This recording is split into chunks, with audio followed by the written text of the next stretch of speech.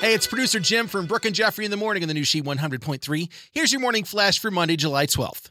The billionaire space race between Virgin founder and adventurer Sir Richard Branson and the former CEO of Amazon Jeff Bezos has a winner. On Sunday morning, Branson and 5 crew members successfully flew to the edge of space and back aboard a space plane made by the space tourism division Virgin Galactic. It was way cool. The plane with a rocket traveled more than 50 miles above the Earth's surface and gave the crew 3 minutes of weightlessness. Bezos is set to travel aboard the first human space flight by his space tourism company, Blue Origin, on July 20th. Now, if they can just do something about the $250,000 price tag. Patrick Kane won his first ESPY award for the best NHL player over the weekend. And finally, love is in the air for Eddie Murphy and Martin Lawrence. No, they're not dating, but Eddie's son and Martin's daughter are.